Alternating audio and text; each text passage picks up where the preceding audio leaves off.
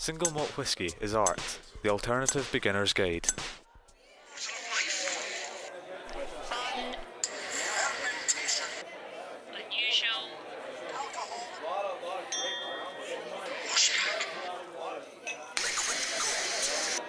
Scotch whisky. So not for 12 or even 15 years. Single malt whisky is like art. Like art, there is a scotch to suit most taste. Scotland's national drink, first distilled in the 11th century, it receives its characteristics from the land and the process. What makes this drink so special? And how do you begin the journey to discover the single malt for you?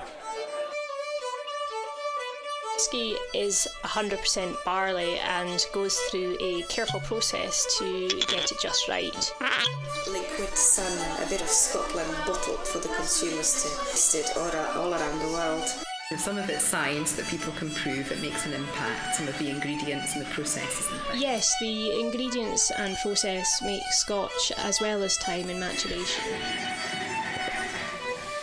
Personally, I would say the most important part is probably the maturation. After maturation, it takes the longest, it brings all the colour. Maturation very important, as scotch can be matured in ex-bourbon or ex-sherry casks, giving its flavours depth. I guess for me, it's risky without having time because by law it must always be matured in oak casks for 3 years, and of course single malts will always be matured for longer than that. It's only been over 100 years since we've been maturing whiskey legally, minimum 3 years, but it's made a huge impact on the flavour. A lot of people get obsessed about how old whiskey is. I would say for the average consumer like you and me, 15 years is lovely.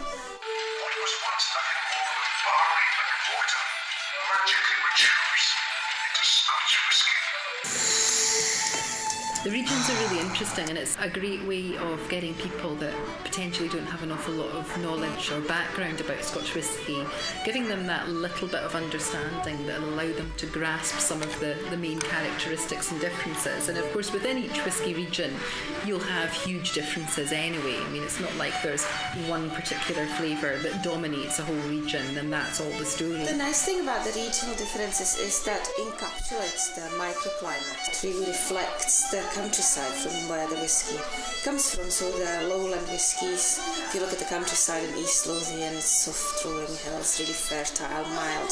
The lighter, milder, more gentle whiskies coming from the lowlands. The highlands are much more rugged and kind of into your face, full of character. They've got all the heather, honey and slight saltiness. The slightly heavier, more robust in character for ones from Speyside. The Isla, obviously, tastes like the island. If you've ever been to Isla, when you get off the ferry, it smells like Lafroico, like Amberlin. Peaty. And the final region of Campbelltown, of course, too, which is a distinct characteristic all to itself.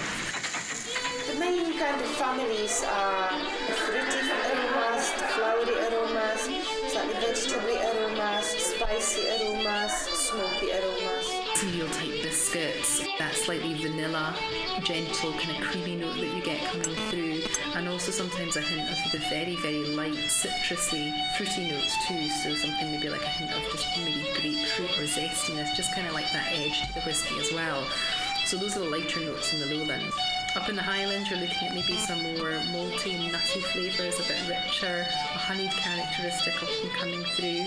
I started off tasting different scotches from the regions. The first was a lowland single malt, but I thought the alcohol taste was very pungent, and it wasn't until I tried the Speyside fruity malts I thought, I like this. And then when you move up to Speyside, influenced by the fruity notes, so they can be light fruity notes like pears or bananas or pineapple, or much richer notes, things like sultanas, currant raisins, plums, and spicy elements as well. Scotch from Isla is smoky, antiseptic and peaty. I would describe it as sometimes like a bonfire in my mouth. With the smokiness in Isla, which is the last kind of big region, obviously there's a range of smokiness according to how much peat has been used in the process. But with most of the Isla whiskies, you're going to get at least a hint of smoke coming through. Within those 5 regions, there will definitely be overarching themes and there'll be subtle nuances.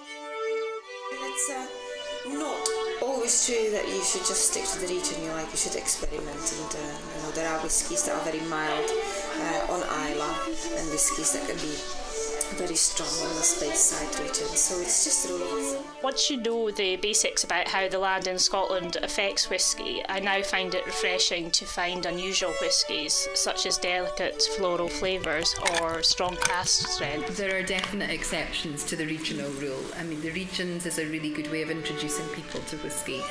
Each individual single malt can have different expressions, which can vary quite dramatically one from the other, depending upon the length of time it's been in the cask or the type of wood finish they've had.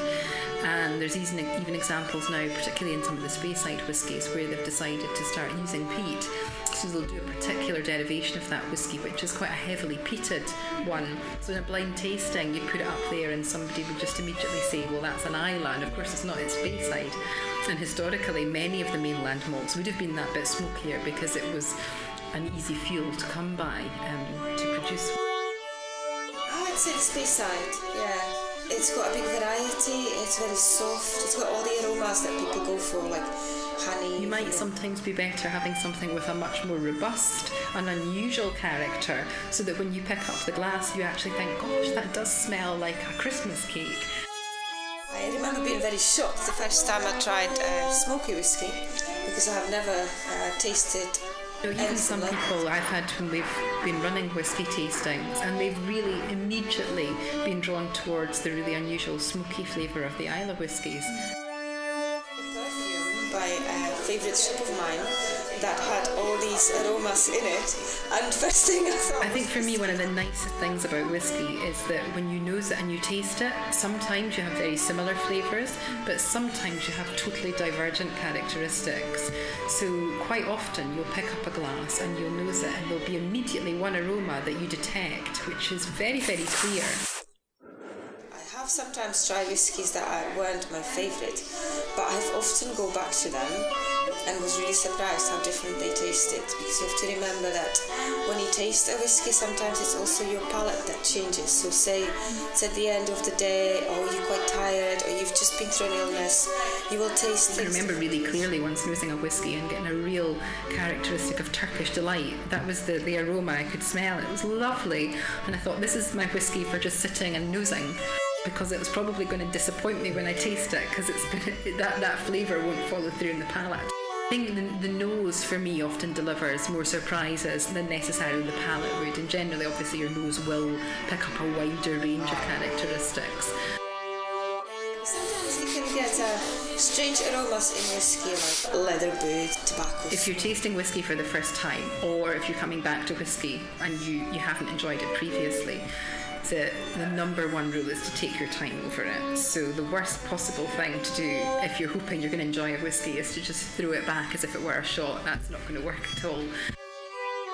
I would say do it with a bunch of friends. Chatting. Nosing it is really key, because there's not many drinks that people drink at spirit strength, so mostly things will be diluted down and drunk as a long drink or cocktail or whatever. So you really need to let your senses become accustomed to the alcohol in it. Nose the whiskey and add a little water. Try and use a tulip-shaped glass. All the aromas are quite pronounced. Also, you definitely add that little splash of water to your nose as well. You have a drink of water before, clean your mouth. Enjoy, have an open mind. A lot of people are scared of whiskey. They think it's an old man's drink, but it's so intricate, so smooth and soft. The main thing is to keep trying whiskey until you find your perfect one. Really highly regarded around the world. It's what Scotland's most famous for. So just say an open mind and think about what you like in it, and if you don't like a particular whiskey, try another one. There are hundreds to choose from.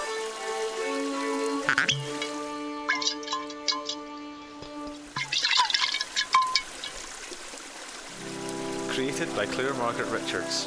Music, Claire Margaret Richards. Ruth Longmuir, Christine Anderson. Thanks to the Scotch Whisky Heritage Centre, Lenka Wilkes, Julie Hunter and Claire Mackay.